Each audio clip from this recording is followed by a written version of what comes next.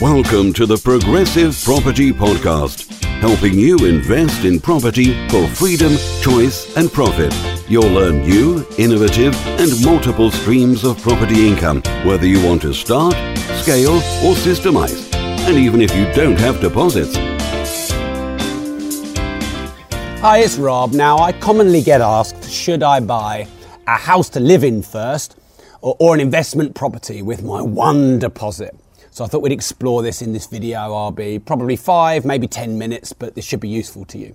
Well, your house is your home and your base. But if you go and rush into buying a house, especially if you relocate, or you're looking for a goldmine area, you may end up buying somewhere that's not right for you. So I think if you're relocating or trying to find a goldmine area, a wise thing to do is to rent first. Go and rent a house, get a 6-month tenancy, and then get to know the area. Because what you might find is where you thought you wanted to live, where you researched online, you don't. Or the right house might not come available. And I think sometimes, we're all property investors in the progressive community. And so if we rent our own home, it's almost like sacrilege. And the critics and the trolls might come out, he doesn't even own his own home. Well, I live on a road. And the house I lived in before, so I've lived where I am for about 4 years, and the house I live in now actually was a house when I was a skin artist. I used to ride past on my bike and stop outside and look at it and try and use the universal laws of attraction to manifest it into my life. I live in it now, but I had to do a fucking load of hard work in the process. But I used to live about 500 yards down the road. Now, the house 500 yards down the road was nice, but it wasn't my ideal house. But it was in a reasonably ideal area. I knew I wanted to kind of be 500 yards that way or 500 yards that way. These two streets, 500 yards either side of it, are the best two streets where I wanted to live. But at that time, the right house wasn't there. So, it would have been wrong for me to buy. It would have been a rush decision. We ended up living there for about 3 years, and it took us 3 years to find the ideal house. But 3 years living in that area helped us really get to know the area. And also, if you're looking to buy a home and comparing that money to an investment property, you'll get to know the town, the city. So no town or city is a goldmine area. Suburbs within a town or city are a goldmine area or aren't a goldmine area. So in Peterborough, for example, you live on Thorpe Road, Thorpe Lee Road, Longthorpe, etc. The yields are going to be 3 or 4% max. If you're in some of the Ortons and the Bretons, the yields might be 7%. They might even be as high as 8%. They were nearly 10% for single lets, after the recession, 2009, 2010 time. Now, you wouldn't know that unless you really knew the area very well. Many people who are progressive trainers end up moving to Peterborough. That's the kind of Peterborough effect we have. And I know we've got a couple of trainers who've relocated and, they're renting. And it doesn't mean that they're, they don't have credibility as a property investor because they're renting their own home. It just means that they're looking around to find the right area and then they can take their time and find the right place. Now, if in that 6 months to 2 years where you're renting, you find a really great investment property, then go and buy the investment property. Because ultimately, an investment property is going to pay you more than your own home. Now, your own home will likely double every 10 years like property mostly seems to. So you'll get a capital return, but you won't get an income return because obviously you're living in it and you're paying a mortgage. So, pound for pound, an investment property will pay you income and have the capital growth. The next thing is if you decide to buy your own home, then there's a paradox here. Because the paradox number one is you've used your deposit. So you have no more deposits for investment property.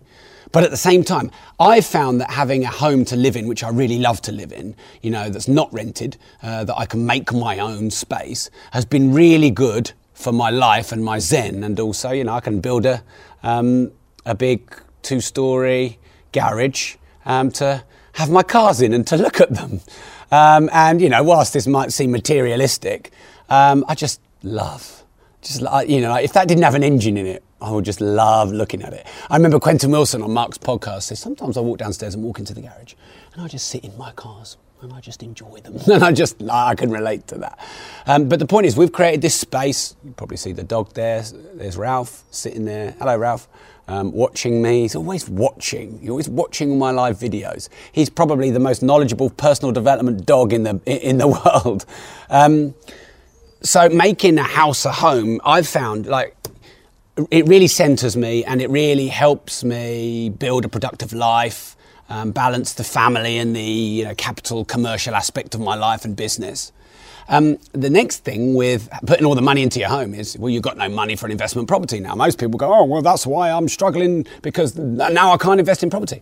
Well, now you have to go and find JV partners. You have to go and raise deposits from somewhere else. Now, if you went to a JV partner or, went to a bank or a bridger or someone and said, hey, I want to borrow money to put into my own home, to buy my own home for me, they're going to tell you to piss off. No, because that's not. I mean, they might put security against it, but they're not going to lend you money to put into your house as an investment, other than a personal residential mortgage.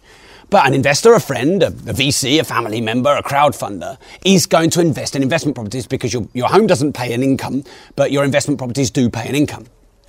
So from that regard, if you could put money into a house, have a home, a solid base, set up your own home office, and then have this solid base, and then go and raise finance and go and get some investment properties.